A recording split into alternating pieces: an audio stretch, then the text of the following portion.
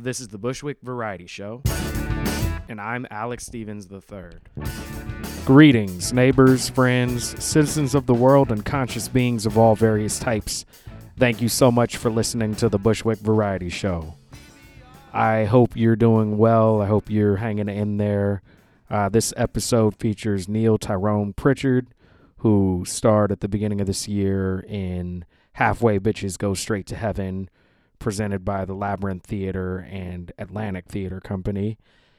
It is Stephen Adly Guirgis' newest play, and it was one of the favorite things that I've seen so far, and Stephen Adly Guirgis is one of my favorite playwrights, so it was a real pleasure to see that. And also, this is 90 days for me today of not drinking, and I know Neil through the theater community here in New York City, and I've actually also been working with Neil since the beginning of the year on not drinking, and I go to the meetings and stuff like that when I can. And yeah, I've decided not to drink.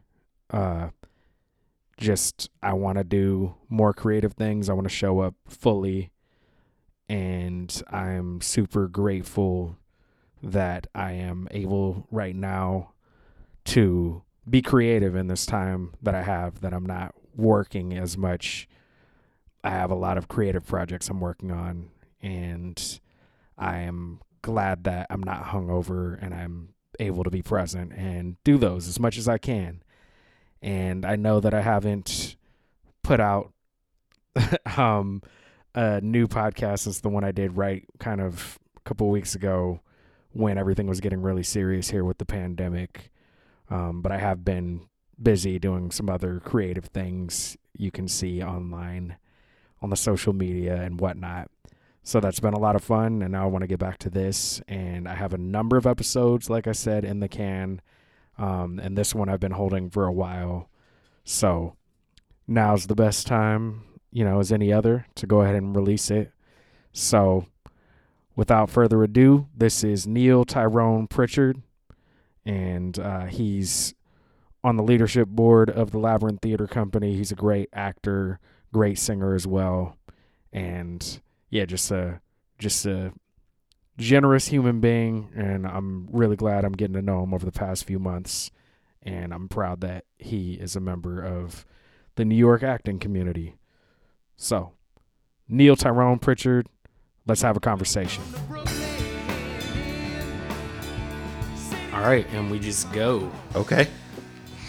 Neil Tyrone Pritchard. Did I say that right? It's Pritchard. No, it's Pritchard. That's why I just say it, at the beginning to get it right.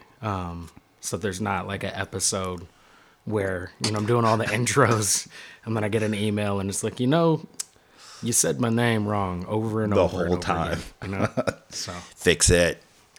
But yeah, man, how you doing? I'm good. I like days like these.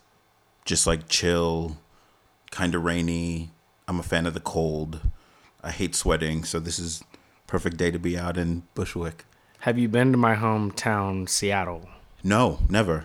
Because, this is like a Seattle kind of day. It's not raining too hard. That's like the thing people don't understand. Yeah. Like talking about like New York rain and those heavy rain days. They're like, is it rain all the time? And it's not that downpour usually. It's like misty. Yeah, so I have a friend who came in from Seattle. He moved back like a couple months ago. And he's like, Seattle's kind of gray and rainy. Yep. And I was like, my dream. Yeah. Amsterdam's kind of like that. London, I hear, is kind of like that. I don't know London. But, Laura's from Amsterdam. Okay. And we were just talking about Passing Strange, where the big portion of that takes place in Amsterdam. Which I think had an influence on me, maybe. And you, we were talking about plays, like that was definitely like one of those special plays. And you just finished a very special production by one of my favorite playwrights, Halfway Bitches Go Straight to Heaven, Labyrinth, Atlantic Theater. Stephen Adly Guirgis. Yes. Yeah. That was I mean, you saw it. It was an epic piece of theater.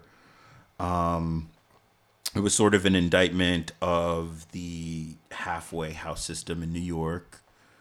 What can I tell you about it? It was a cast of 18 and a goat, so 19. The goat got all the press.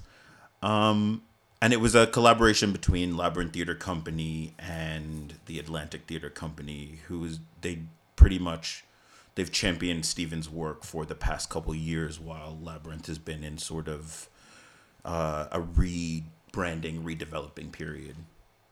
So, because it's interesting, because knowing you and knowing Mike, and then it kind of occurred to me, kind of when that production was happening.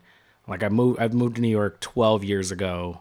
It's been a journey, but it's weird, some things that take like a decade to like figure out. But Stephen Adly Guirgis, like from the time I read Jesus Off the A Train and then figured out kind of what he was doing, like basically what I love about his work is what I don't love about Friends and certain other, and Seinfeld. Shots fired. Is these shows that take place in New York or they take place in modern America. And like like there's a new There's thing. no excuse. Yeah, there's no excuse. But yeah, he writes New York, which is a very diverse place, and he writes very diverse characters, but they're not, nobody's a caricature either. Like they're actual 3-dimensional people. Yeah. So I've loved his work for that. And then I think I heard in passing about Labyrinth, and I know Philip Seymour Hoffman and him, right? Like, did they co-create it? Like, I don't know the full history of... No, that's the co-opted story. Right. So let's set the record straight. Let's set the record straight. So Labyrinth Theater Company started in, I believe it was 1992. And I always like to say that like Labyrinth started out of protest. Mm-hmm. So there was a production on Broadway. I'm not going to drop names because I want to work. There was a production on Broadway, and I believe it was a Colombian or Cuban playwright. The play took place in South America, and they cast all white people. Mm-hmm. And when they were challenged on their casting decisions, they then said that they couldn't find any Latin American actors in New York, which is a complete lie. Now, like, to give context to that is like 1992 in New York. In Living Color was on TV. Like, New York Undercover was on TV. The movie I Like It Like That was like, and so like to give the excuse that there are no like in any time in New York in the last 100 years that there are no Latin actors in New York is ridiculous. So I think it was a group of like 7 or 8 of them got together and decided that they would create this artistic gym where these artists would sharpen their tools and go out into the world. And basically I don't think the intentions was ever for it to become a production company, but more to be like an actor's gym. Mm-hmm. And a place where people could, when they needed these actors that didn't exist in New York, there was a one-stop shop where they could come and like grab the dopest actors in New York. That was 1992, and I believe Philip Seymour Hoffman came in. Stephen Adly Guirgis became a member 2 years after they officially became a company, and then Philip Seymour Hoffman might have come in 5 years into the journey. So, and then kind of what happened from there? Like, how did it grow from a gym to a production company? And is there still the gym aspect, or? And that's an interesting conversation because, like you said, there's like a shuffling happening now. Yeah. So, I mean, it was a short amount of time before they left from being primarily a gym to be facilitating as both a gym and a production company where the people inside the company created work for the other people inside the company, which is how Stephen started writing, actually. He came in as an actor, and then he wrote a scene or a play, and someone was like, that's really good, continue to write, and the rest is history. Now it's, I guess in this period we're acting as a production company, and just like development of work as well. We have something called the Barn series. It's a part of our pipeline, and the literary committee of Labyrinth, which is a volunteer, everything is volunteer at this moment. They get together through submissions from company members and outside submissions, and they pick a bunch of plays that we then take away for our yearly retreat in Indiana, which is our yearly retreat. Our summer intensive is a co-pro with Pegasus Pictures, which is a local production company out in Indiana.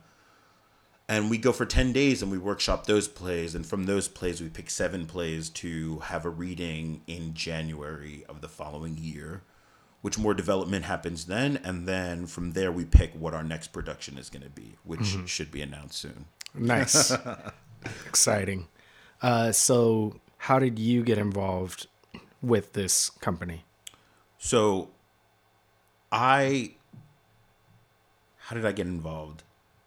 I wanted to say something witty. I'll say this, that like, I am a native New Yorker. I'm from Staten Island. And for the longest time, my desire was to pursue musical theater as a career. Now, when I graduated from high school, 2005, musical theater then looks nothing like what musical theater looks like now. Like, there was no Hamilton. There was no Passing Strange. There was no In the Heights. And so there was a lack of diversity of both, like, ethnicity, size, like, sounds. They just wanted these, like, classic voices, or they wanted everyone to sound like they were from Middle America, and that was not my thing. Me neither. Yeah. No, like, but I did something, pat on my back, I did something interesting, is like, I did primarily classical musical theater. So my desire was like to go out and do these classical musicals looking like what I looked like, and being from where I was. And, for me, my goal has been my whole career to like bring theater to the common man, right? Like, if someone sees someone that looks like me on stage, that means that like they can also do the same thing. The industry didn't want to hear that. They wanted me to be like taller and skinnier, and they wanted me to like sing more R&B than I did operatic, and that's just not what I was interested in. And so I was on my way out of the business, and a friend of mine invited me to a Labyrinth reading. And it was the first time that I saw theater where people looked like me. Like, they looked like real people. Like, they were beautiful theater people, but they looked like New Yorkers, right? They weren't transplants from other places. They didn't have that like musical theater sheen. Not everyone was like over 6 foot. Like, it was beautiful. And so at the time, Labyrinth had an education department that had workshops year round, that had master classes. And I jumped on board with that and got to know everyone in the company. And I realized how much of a gift it was that this just didn't exist anywhere else. Like, there are other theater companies in New York that sort of imitate the lab model, but with less consistency. And I wanted to go to the origin. I wanted to go where it all started. And so I just stuck around for a long time. I became a house manager. They let me read stage directions, and then they're like, oh my God, he has a voice. He can act. And then they eventually let me act. And then, I started to produce things. And then after 8 years, I became a member. That's awesome, though. Congratulations. Thank you. So how long have you been an official member? 3 years. 3 years. 3 years, and as soon as I became a member, they like handed me a project to work on. I produced their first play at the Cherry Lane Theater with a team of 2 other brilliant artists. But yeah, they put me to work. And then, because just kind of being from like observing it from the outside, how does that work with like Atlantic Theater? Like how do they work, and how did that collaboration kind of, how does that happen? Well, the Atlantic Theater Company, once again, we're in a period of transition, and the Atlantic Theater Company had a space, they had finances, they also had the willingness because they won a Pulitzer with Between Riverside and Crazy Okay. 5 years ago. And so it's like, hey, I guess, they're like, let's do another one. Why not? And so they kind of foot the bill for the production and housed us and took such great care of us. And were you involved with Halfway Bitches like from like the beginning, like from readings? How did that kind of So go? Halfway Bitches, I think, started 3 years ago at an intensive. Steven was just like, I just want to write something. That's not the project that I'm being paid to write. So he wrote 2 short scenes, and Halfway Bitches was one of them. And it looked nothing like what the play looks like now, and none of the characters were the same. And then Labyrinth was looking for a farewell project for John Ortiz because he's stepping down as artistic director. We're transitioning a new person in, and there was this one scene, and the premise was intriguing, and so we asked Steven to write it out, and he decided to do it. And what he did was he picked his like people from the company or people that he met along the way whose voices inspired him. And so every one of those 18 actors had parts specifically tailored to what it is that they do best, which is a dream scenario, right? Like, that doesn't happen. And when it happens, clearly magic, you know? So what's going on now for you, and like what do you kind of see, like what do you see the transition being for like the lab? Well, we have a production coming up soon. I'll talk about Lab first and then go into my spiel about my life. We have a production that's going to be announced soon. I'm excited about this one because I feel like it returns to Lab's initial mission, which is like bringing voices that we don't normally see in the theater, like out into the world.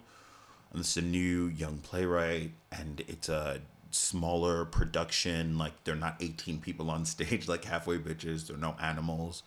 But it's a story about people of color who are in love. Full stop. Why is that revolutionary? Because, like, there's no big drama except that they're in love. They're human beings. And that's like the desire of my heart, is just to tell these stories where like things are not blowing up and like no one's arrested and there are no drugs involved, like not these archaic stories that we've seen over and over again that perpetuate and don't move anything forward. And this play, I think, does that brilliantly. So it's something I'm excited about. And I can't say the name of it, the playwright who's in it, because it's not been announced yet. But like, check the Labyrinth website, get on the mailing list. It's something that you really want to see. 2 brilliant actors, amazing playwright, amazing director. I'm excited. That's a conversation I've been having recently. I mean, it's a recurring conversation, but kind of Hollywood's fixation with slave movies. Like one of my big ones, which I still like, of course, while I, as an artistic piece, can appreciate aspects of it, but the same year that Fruitvale Station came out, 12 Years a Slave came out. Oh, bless. And I feel like one of them is Hollywood's way of feeling good about itself. Like, meaning, and it's not just Hollywood, but it's like, I think the collective U.S. idea of like, oh, look how bad things were. And I was like, well, there's this other movie about the legacy of that stuff that was How happening. bad things are now. Yeah, exactly. Don't dress it up in period costume and hire British actors. Let's not do that. Yeah. We're here. Yes. Yeah. I'm not hiring. I'm not knocking hiring the British actors because I have my particular feelings about you know, about that as well. Yeah, I have my particular feelings about that as well, which I'll go into. But yes, Fruitvale Station and 12 Years a Slave, I think both of them are great pieces of art. I think both of them are relevant. I also think both of them play into this poverty porn. Yes. Right. And like black suffering Oh porn. my God. Like, Yeah. can I have, like, can we not have, and I think it's happening, you know, it's happening here and there, and just not enough for my liking, not fast enough for my liking. You asked about where I am, and I'm one who, no matter what anyone says, loves to stay on task and on mission, right? And I've been very clear about that since I became an adult, only because I grew up in Staten Island in predominantly white spaces where I had to shapeshift and I had to be better than, and I had to like overcompensate. And so now that I have a little bit more personal power or awareness of it, I have an issue with settling for what people tell me I should have. And so currently, you asked what I'm doing now. Breaking into the film and television world is, I'm being told that I have to settle. That in order to fit someone's idea of what blackness is, someone who's not had the experience, but something that's like appeasing to the mass media, I have to like get the right haircut. I have to be the right size. All of those things that I like encountered when trying to do musical theater early on. I'm now at 32. All of those things are coming back in these rooms where it's like, well, we'd sign you, but we're not so sure you're willing to compromise, or your beard's not presentable enough. What does that mean? What does that mean? In 2020, what does that mean? That my beard is not presentable enough, when there's like a wealth of narratives where my beard is just like, I'm quirky. That's what I sell. Mm-hmm. You want me to be the lawyer, doctor, security guard. That's not what I want to do. So that's where I am. Yeah. Fighting the system. Yeah, that's an interesting one. And it's an interesting one because it's not like what people are saying is not true necessarily either. It's like what, like that, oh, if you get the right haircut, you get this. That doesn't mean anything ultimately, because this is the second time I had dreads, and the first time I cut them thinking like, oh, I'll be more versatile or something. Marketable. Yeah. And I have been like, accessible. I might cut my hair this year, honestly, but I'm at a point where that just might. As I was coming here, I was thinking about your dreads, and I was like, yeah, yeah, keep them. But it's just 12. It's 12 years now, and so it's like there's a point where we'll see. I say that every now and then. No, live your life. Do what makes you happy, but also like, my thing is, I regret when I do something and I know that it's not my heart's desire, but it's based off of, you saw my beard. It's like long, luscious, moisturized. Someone said something to me and I went home and cut it off, and I was like, yo, I feel like you just made a step back. Mm-hmm. Not because you cut the beard, but because you allowed someone who doesn't quite get it to like infiltrate your thought pattern. And that's like the constant struggle of lots of people in this country, but me being a black man, that's like a struggle I've had all my life. Mm-hmm. Because these rules were created by my like West African parents who like wanted to keep me safe and keep me alive. And we're now finding out that those things don't apply. Yeah. Right? Like, no one's going to know I'm well spoken when I'm like shouting for my life. Yeah. No one's going to tell what shoes I'm wearing if it's like at night. Mm-hmm. And that's what, like, also I found when I cut my hair for that reason before, is it didn't ultimately do what I thought it would. Kind of had an identity crisis at that time. So this time it's kind of knowing it will, like, what would happen is I wouldn't stand out as much, actually.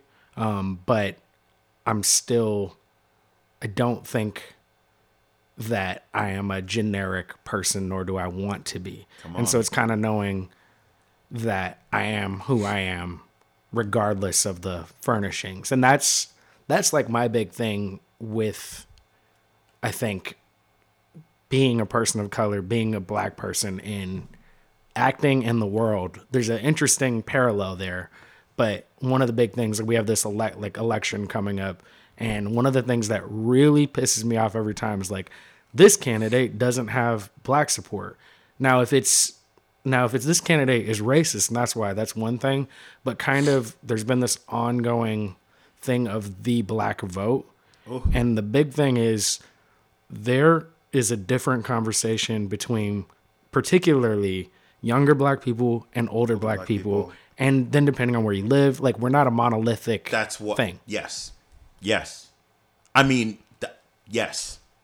And this is where just like living in ideas, and it's, once again, I can only speak as a black man about black male issues because I've not lived anyone else's experience, but I see that like a lot of people get that. I mean, a lot of people get put into these boxes. A lot of categories of people get like stereotyped. I think the difference between a lot of other groups and us is that like we try to break out for survival, right? Like I only fight so hard and I only talk so much because if I don't do that, like I'm putting myself, my offspring, people who look like me in danger. I feel it's dangerous to have a platform and not talk about these things, right? Mm-hmm. It's not the only thing we should talk about, right? Because we are more than just the race that we were born into. But I think when we get these platforms, we can't be careless about how we use them, right? Like the person who told me the things about like me having to conform was a person of color who had to conform. Right. And they were looking out for me in the best way that they knew how. But I also came from a family that gave me a language that that person probably didn't have. Like my parents didn't grow up in this country. And so their idea of blackness is very different from someone who did grow up in this country. But yeah. I love this conversation. So speaking of, how did you, because I think that's an interesting thing, like your journey with Labyrinth. And I've kind of really been analyzing a lot of things lately. Yeah. And, you know, I try to share what I've learned, but we all have to learn these things on our own. But kind of the idea of, well, there's different ways to approach acting. Like one is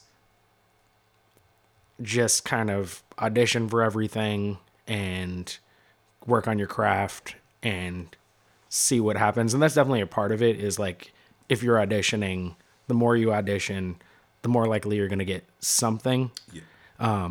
But, you know, it's like, whoa.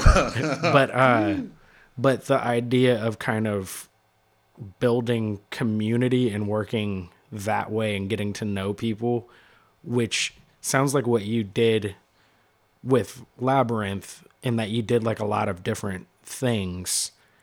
And did you, like, without knowing what the outcome would be, ultimately very great like outcome, but how did you navigate that, like working like some of the business, you said you were house managing, stuff like that. How did you hold on to the acting during that time? Like, how did you hold on to the, you know what I mean? Because I think that's a fear. Yeah. And I've had this conversation with Mike recently about, I'm currently not represented, and join the club.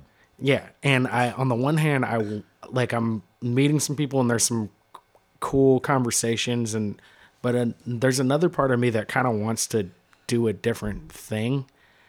And, you know, and there's different schools of thought on that, but I think your story kind of speaks to like there are different lanes that can in fact still lead to the same goal.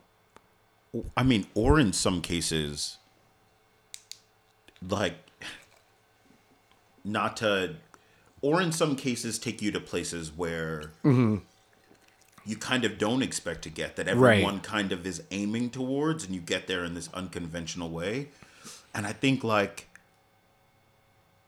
And you, when you said that, you actually had your hand higher, hand meaning higher. like you, like sometimes I had a teacher talk about that recently. Like sometimes sometimes when you set like it's good to be specific and everything, Yeah. but sometimes the goal that you're setting sometimes can be limited. Like you can be so much, yeah, Well, because we as young people are sold a bill of goods, right? Like, that success looks like a specific thing. And, I wasn't achieving success in that way. And so there were parts of me that was like, I'm going to leave. I'm not good enough. I'm not successful.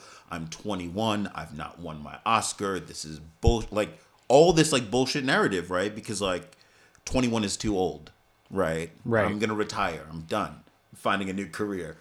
All this nonsense that you tell yourself. And I think, circling back to, like, my journey with Labyrinth, I got around Labyrinth out of need. I needed to identify as a human being and also as an artist, right? And so I went to the place where I identified the most.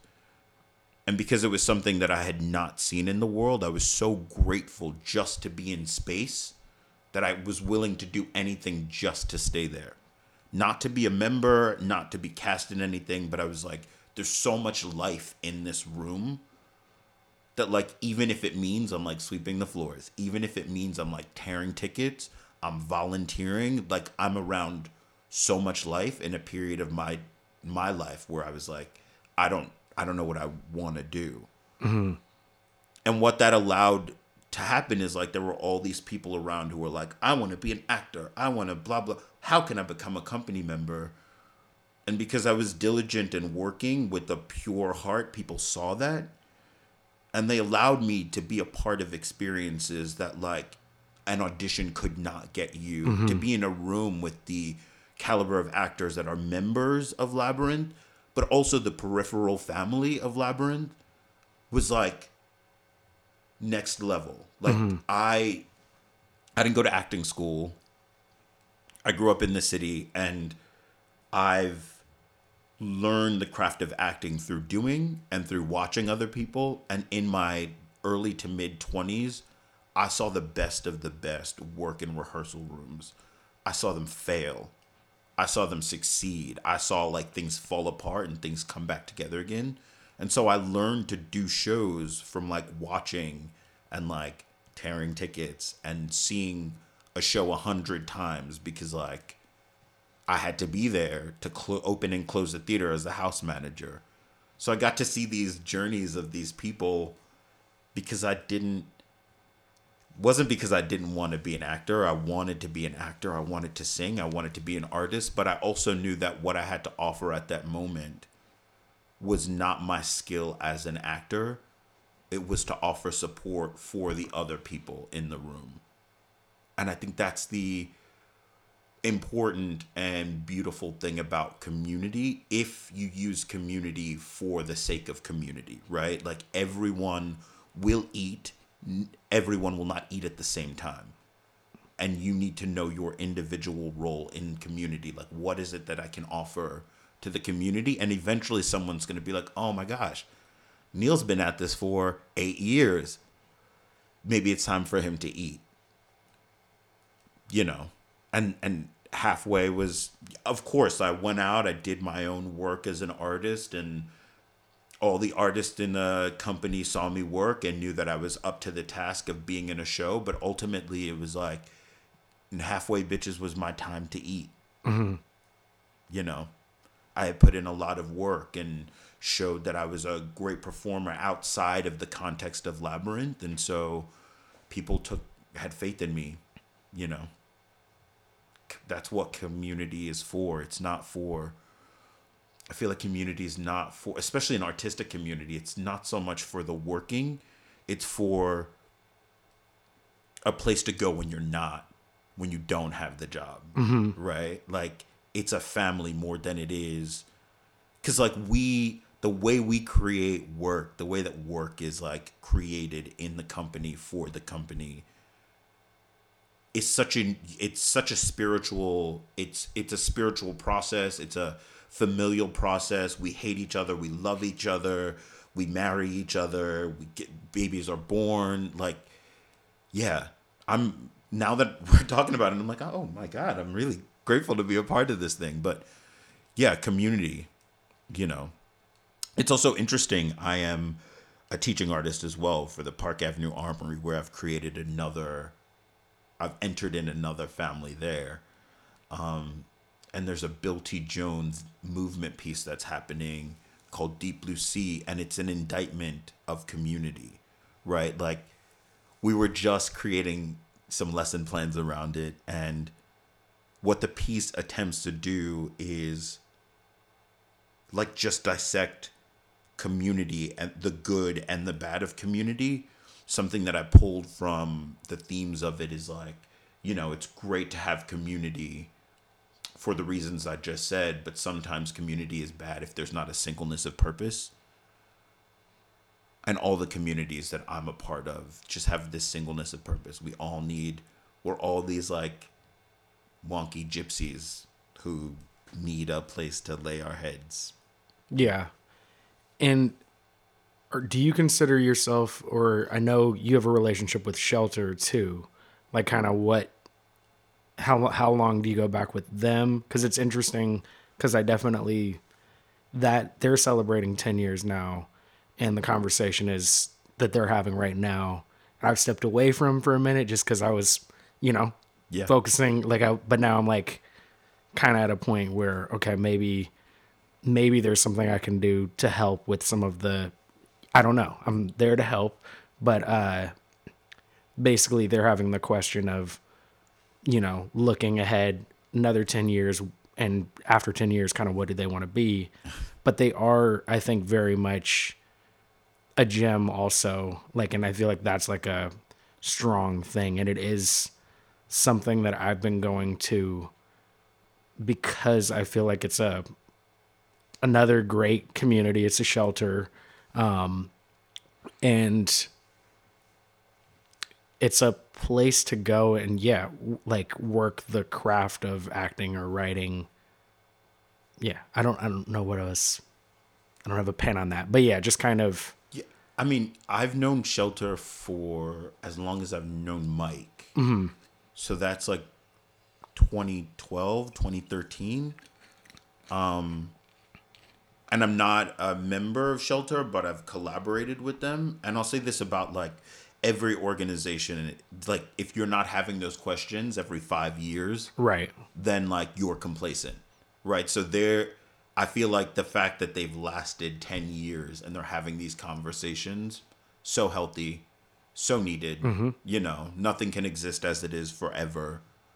The great theater, the group theater fell apart. Like all these iconic theater companies, they didn't last for very long because I feel like the needs of the world change, right? Like Labyrinth was in 1992 was the Latino Actors Base. Then it became Labyrinth, right? And then it had another change, and now it's having another change. And I feel like every 5-10 years that's going to happen. That's just the nature of our business. That's just the nature of any business.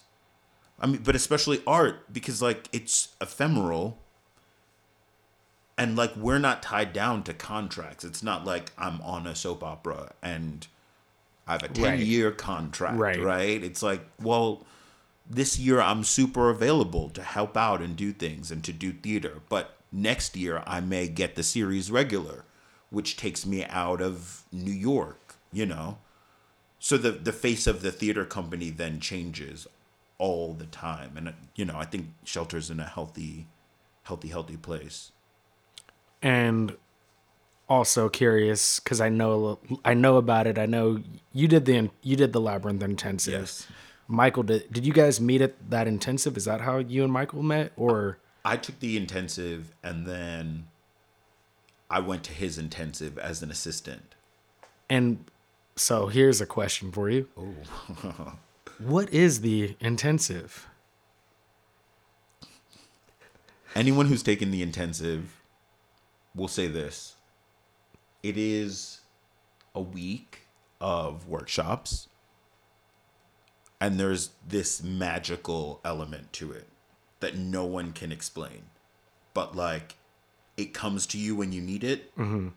Like the intensive itself comes into your life when you need it, and it stays as long as you allow it to. And that sounds really hippy dippy and wonky, but like, it's just the truth. And there's nothing more I can say about it. Not because I'm being secretive, but because like it just makes no sense. How many people is it usually? 30 people. So you walk away with like an ensemble of the goal of the intensive ensemble is to create an ensemble. Very similar to the way that like Labyrinth started. So the teachers are all Labyrinth Theater Company members or Labyrinth adjacent, and you basically train over the week on how to create theater. So if you're an actor, you're gonna write. If you are a singer, you're gonna move. Like everyone does everything, and their presentations at the end, which are kind of cool. But the real gift of it is you walk away with the community of 29 other artists and the Labyrinth Theater Company members who show up to the intensive. And so you know, a lot of people talk about it like jump-starting their New York artistic life, not career so much, but like now you're connected to 29 other resources, right? Like new writers you've never heard of that you are a fan of now, or like directors.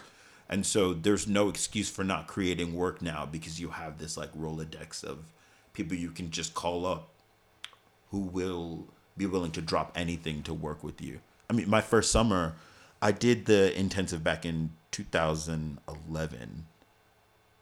And some of the collaborators that I worked with that summer, I still work with now. Like they're my family. So yeah, that's all I got for the intensive ensemble. You should apply and take it. Yeah, I told you a little bit. I did the Black Arts Institute this summer. Yeah. And that was, again, one of those things where it was a very interesting experience because I did a play at the National Black Theater, and then they, like the artistic director told me they were still looking for a few people for that. And I was like looking at my schedule. There were some things I was hoping to book, which did not happen. So I was like, like I don't know how I'm going to be able to afford to do this, but I don't know when I'm going to be able to take 5 weeks and like immerse myself around, like centered around like Black actors and writers and directors. So I should do this. Yeah. And yeah, it was really cool to kind of be a sponge. And I was like the oldest one probably there. So it's like interesting. Like the older I get, the more of a beginner's mindset like I want to, like I believe in. Yeah. You know? Yeah. Like not to say you don't take what you know like with you, but to have a beginner's mindset, you can grow so much more. Yeah. Like, I don't know your history with training, but like I didn't, I've taken like master classes and workshops, but I've never done anything comprehensive. Like, and so every experience I go into, I'm like, oh my God, what am I doing here? There's Juilliard, there's Yale, what's going to happen? And so like every experience is an opportunity to learn. I mean, Halfway Bitches, like 17 of the dopest actors in New York. And the first rehearsal, I was like, you're a fraud.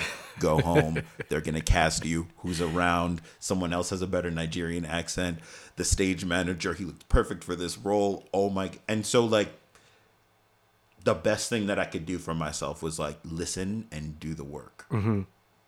That like in every scenario. Yeah, I come in with like my little ego every now and then where I'm like, I know how to, but very quickly that gets knocked out. Yeah. You know, when the work comes into play.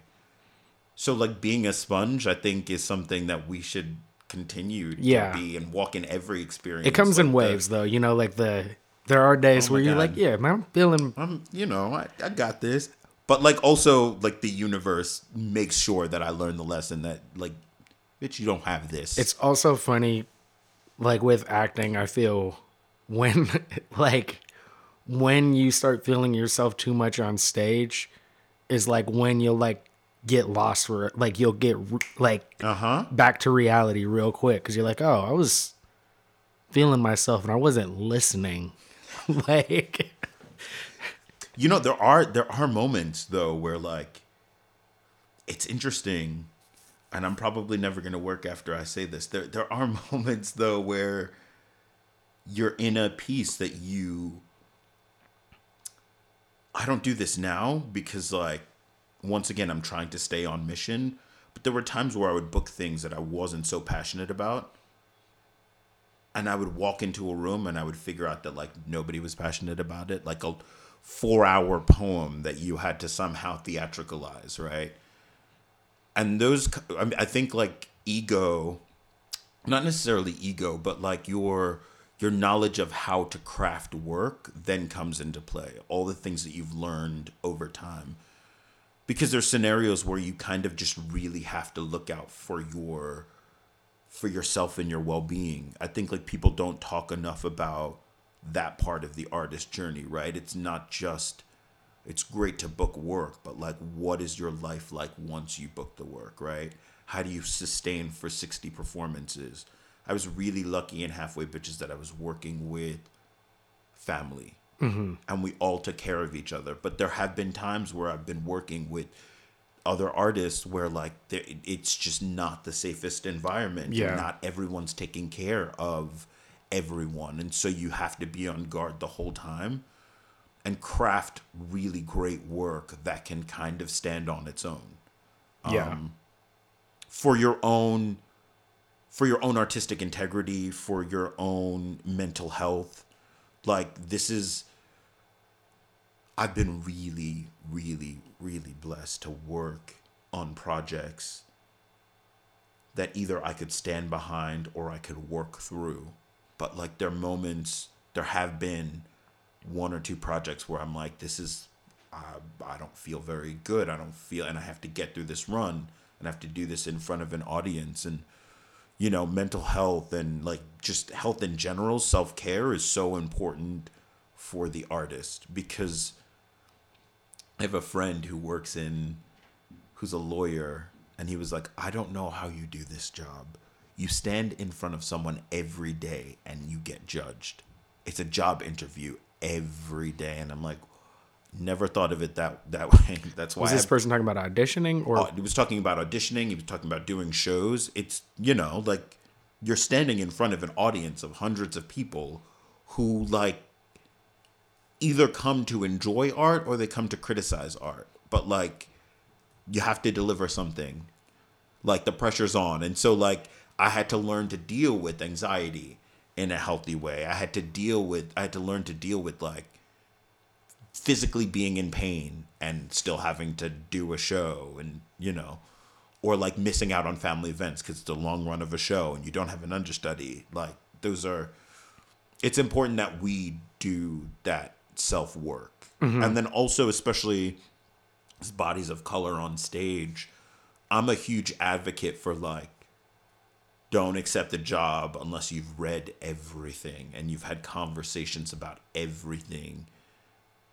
Because you essentially, especially if you're dealing with a director who's not lived your experience, you have to then troubleshoot a performance before it gets into rehearsal. Yeah. I had this recently. I saw you when I was being considered to replace a character. Yeah.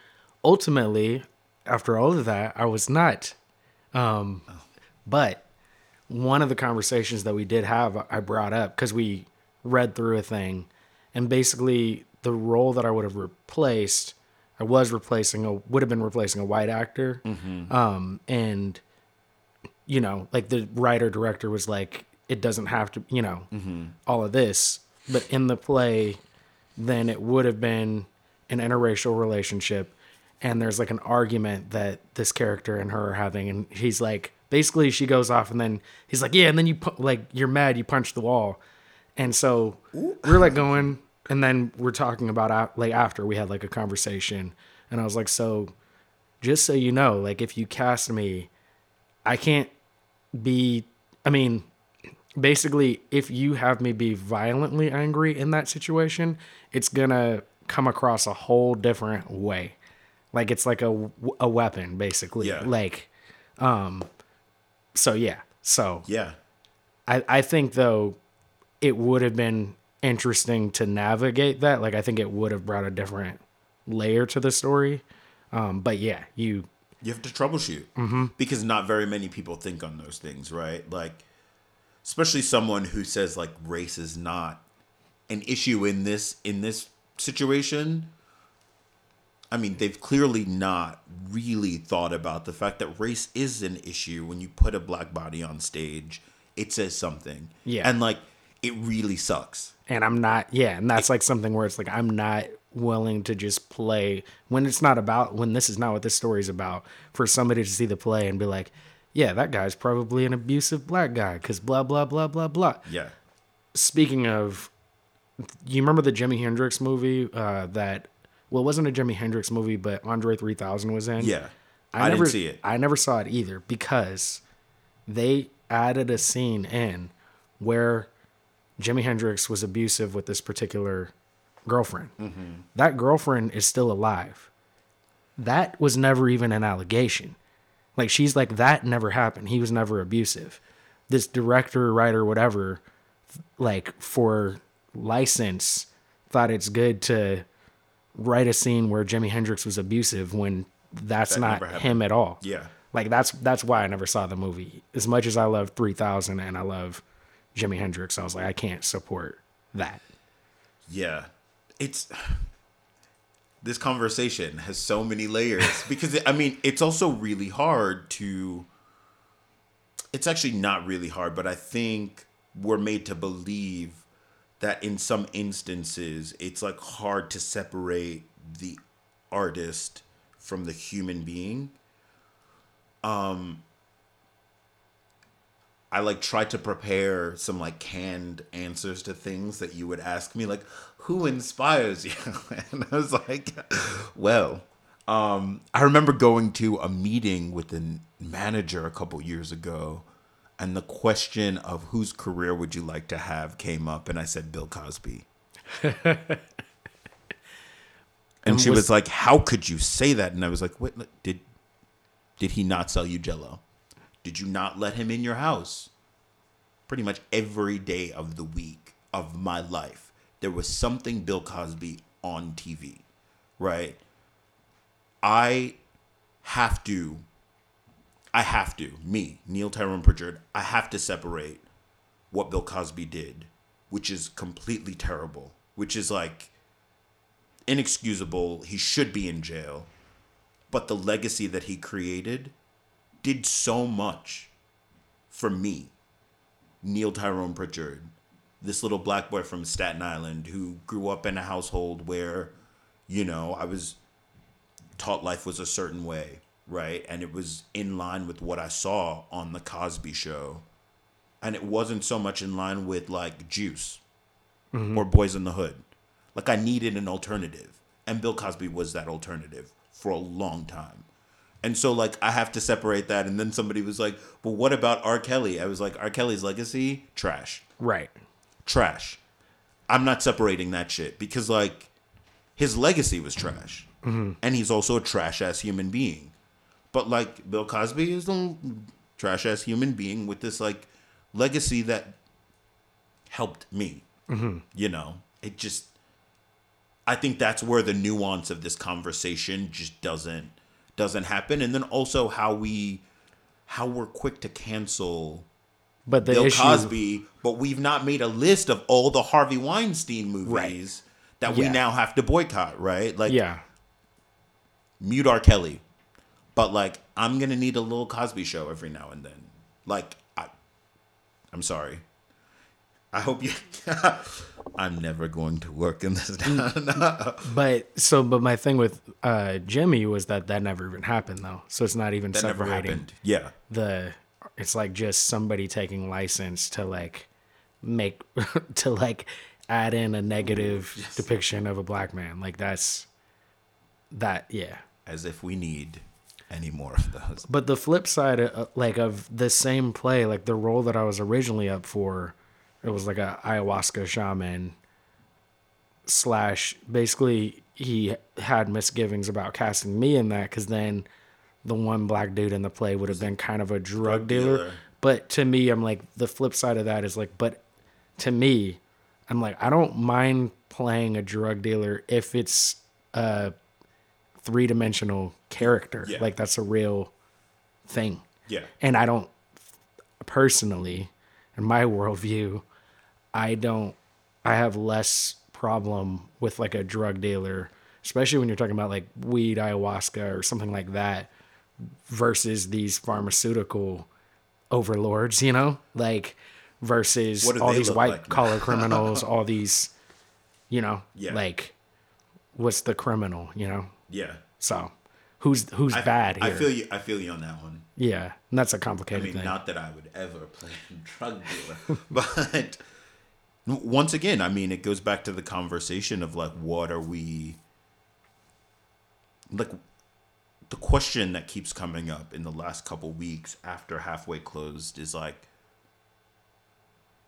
what am I trying to do, right? Am I trying to push this narrative forward of like black people being 3-dimensional, black people being moral, black people being just full human beings, right? Or am I like staying where we are, right? Or am I pushing it backwards? And I think there are not enough people who are willing to like stand in the gap and say, no, I'm not going to take the work. I think there's a difference between someone trying to build a career and someone trying to book work. And I'm not interested in just booking work for the sake of like saying I've worked. Like if it's not feeding into my mission, well, then we can sit down. But I'm also not going to allow people to say things to me in rooms so that they can like, oh, he's one of the good ones. Right. He's one of the good ones. We'll give him this role. It's like, that's counterproductive. And the argument that keeps coming up is like, well, you have to get in to change things. And I'm like, well, yeah, that's how people get stuck. yeah. I mean, that's what I think about politics too. It's like the too many politics. Like if you sell your soul too many times along the way, what's left when you get in there? Like what's left if you've sold it all the way already? Yeah. You know? So. I don't want to sell my soul. I just got it back. Do you can you articulate what your mission is? In some terms, yes. My current mission is like, I want to bring dignity to everyone who can identify with any part of me. Does that make sense? Yeah. Like if it's being a black male, if it's being first generation, if it's being dark skinned, if it's being full bodied, like when they look at me, I don't want the things that they feel ashamed about to be a joke. I want to bring dignity to those things, right? And so the journey, I guess, has begun for me to like find and love those things in myself, to also identify those things that kind of the world doesn't understand or I've been grappling with for most of my life, to identify those things, to come to peace with those things. And when those things are presented out into the world, to like elevate those things in a way that makes it glorious, to just like, I'm on stage a lot of the times. I'm like the largest guy in both height and size, in color. My manner is sometimes different from a lot of the people that I work with. And like, I want people to come to the theater or like turn on the television and see themselves. And that's that like hokey thing that everyone says, but also like I needed that for me growing up.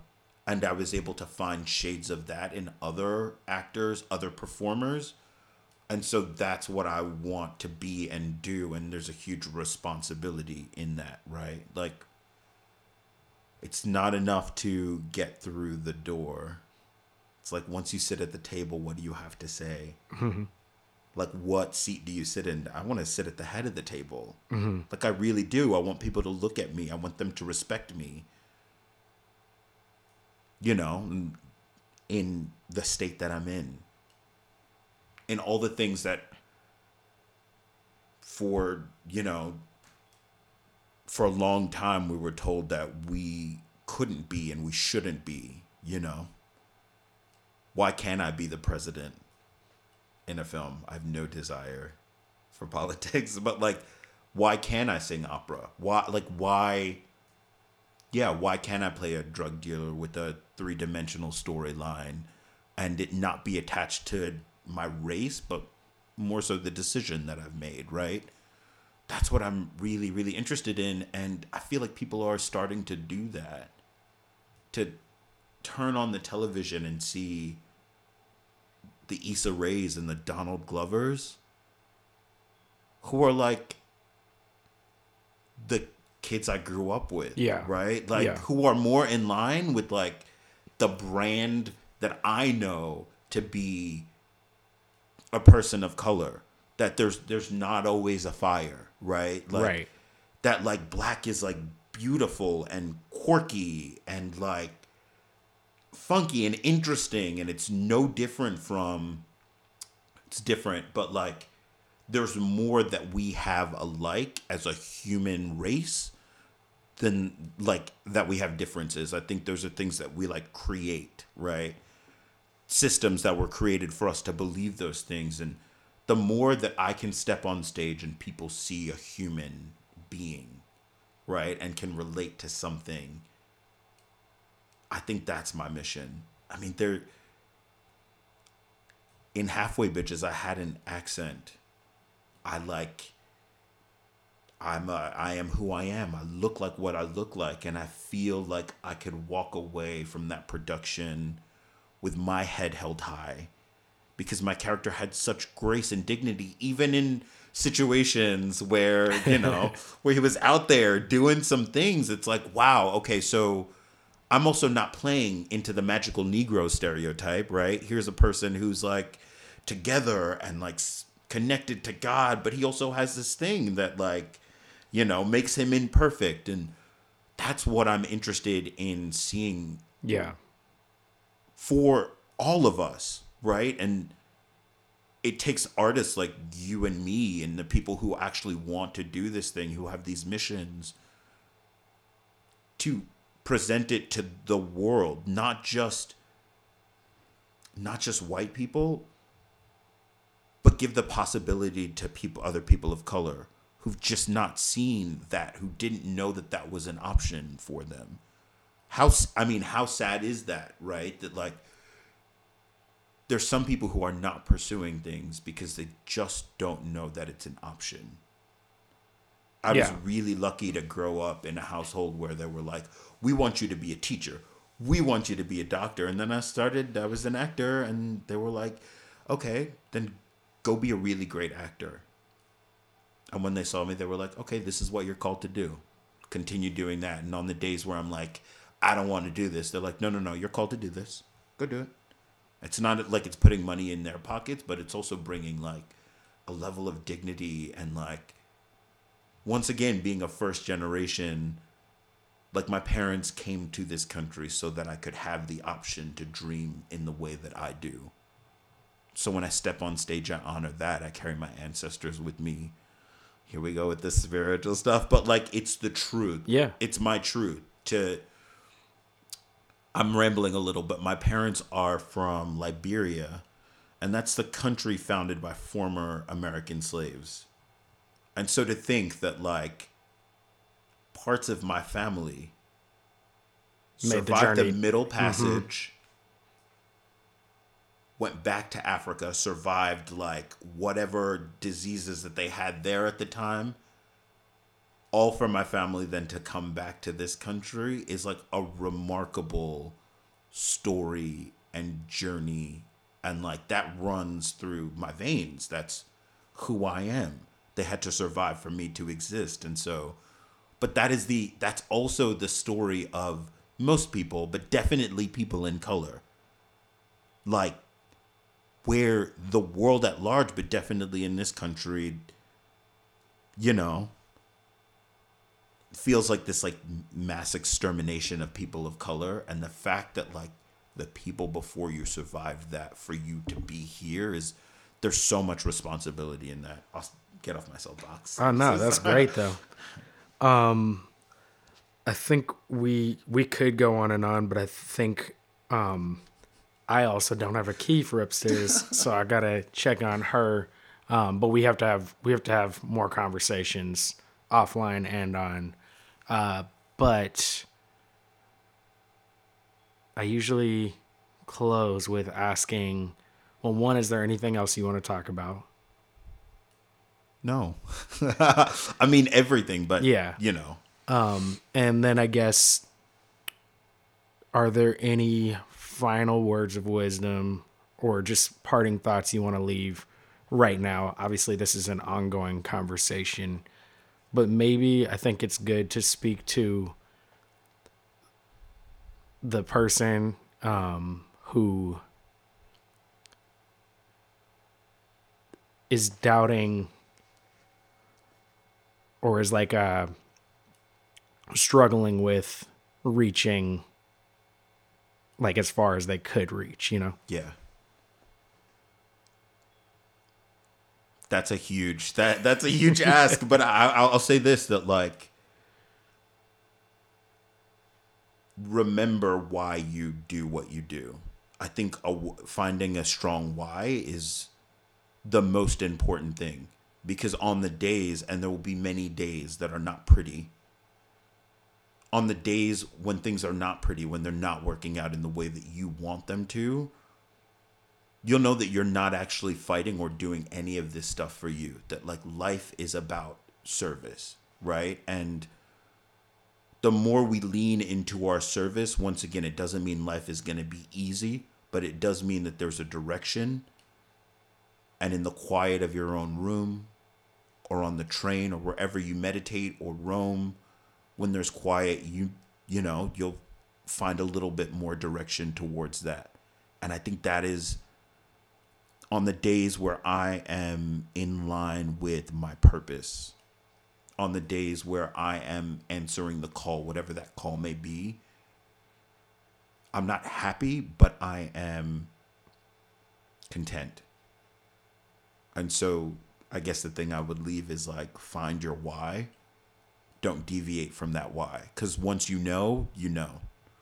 And if you're not living out that why, it'll haunt you everywhere you go. It's funny. You made me think about this earlier, but the interview thing, like somebody like, how do you do what you do? You're constantly judged. And then the idea of being of service. And I don't know if it was this week or last week, but I've had some good times auditioning lately.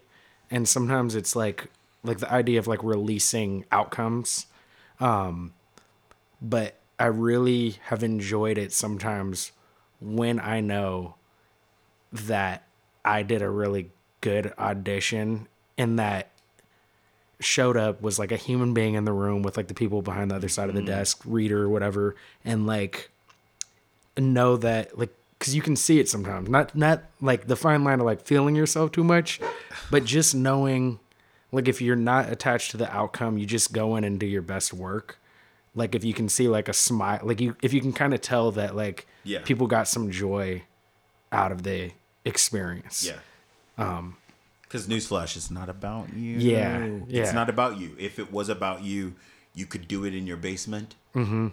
and still be happy, right? Like, we're performers, we're artists. It's a communal thing, right? Yeah. And unless it's hitting someone else, and I feel like it's resonating with someone else, then I'm not really doing the job. Mm-hmm. So, yes on that. Well, thank you very much, man. I think this is a great conversation. I appreciate you being here, sharing, Thank you for having me. and I appreciate your work and many more conversations to be had. Yes. Thank you. Of course. So that was my conversation with Neil Tyrone Pritchard. Hope you enjoyed that as much as I enjoyed having it. I realized as I was listening back a little bit to this episode that I never asked him where to find him. So you can find him on Instagram at Neil Tyrone87. The links for that will be in the show notes, as well as the website for Labyrinth Theater Company. And hope you enjoyed that conversation.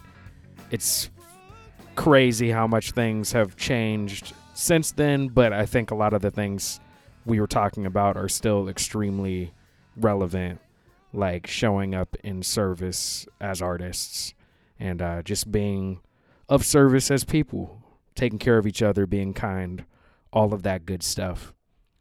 So, as I mentioned, I shared with you my sober journey. And if you've listened for a while, I've talked about mental health and the importance of working on that and just as part of your health regimen. So, not to be preachy at all, but just, take care of yourself, whatever that means for you. For me, I felt for kind of a long time that drinking was maybe getting in the way a little bit for me. And the interesting thing about that is that it, for me, wasn't always that excessive. It's just, there's some things I really want to do. And so there's some things that I have to not do in order to achieve and really go for what I really want to do. So that's my path. What's yours?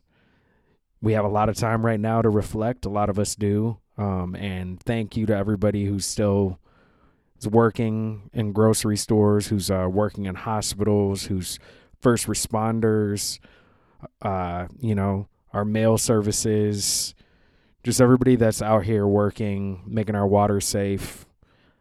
Everybody, thank you for the work that you're doing. My fellow artists, thank you for the work that you're doing. And you listening, thank you for listening. Thank you for sharing. Thank you for allowing me to share. I just appreciate all of you, whoever you are. I appreciate you. I love you. Thank you. And I hope that you keep doing the things, whatever those are for you, and share them with the world. We need your contribution. We need your perspective. So have a good one. Take care. Be safe. And I'll talk to you soon. Peace.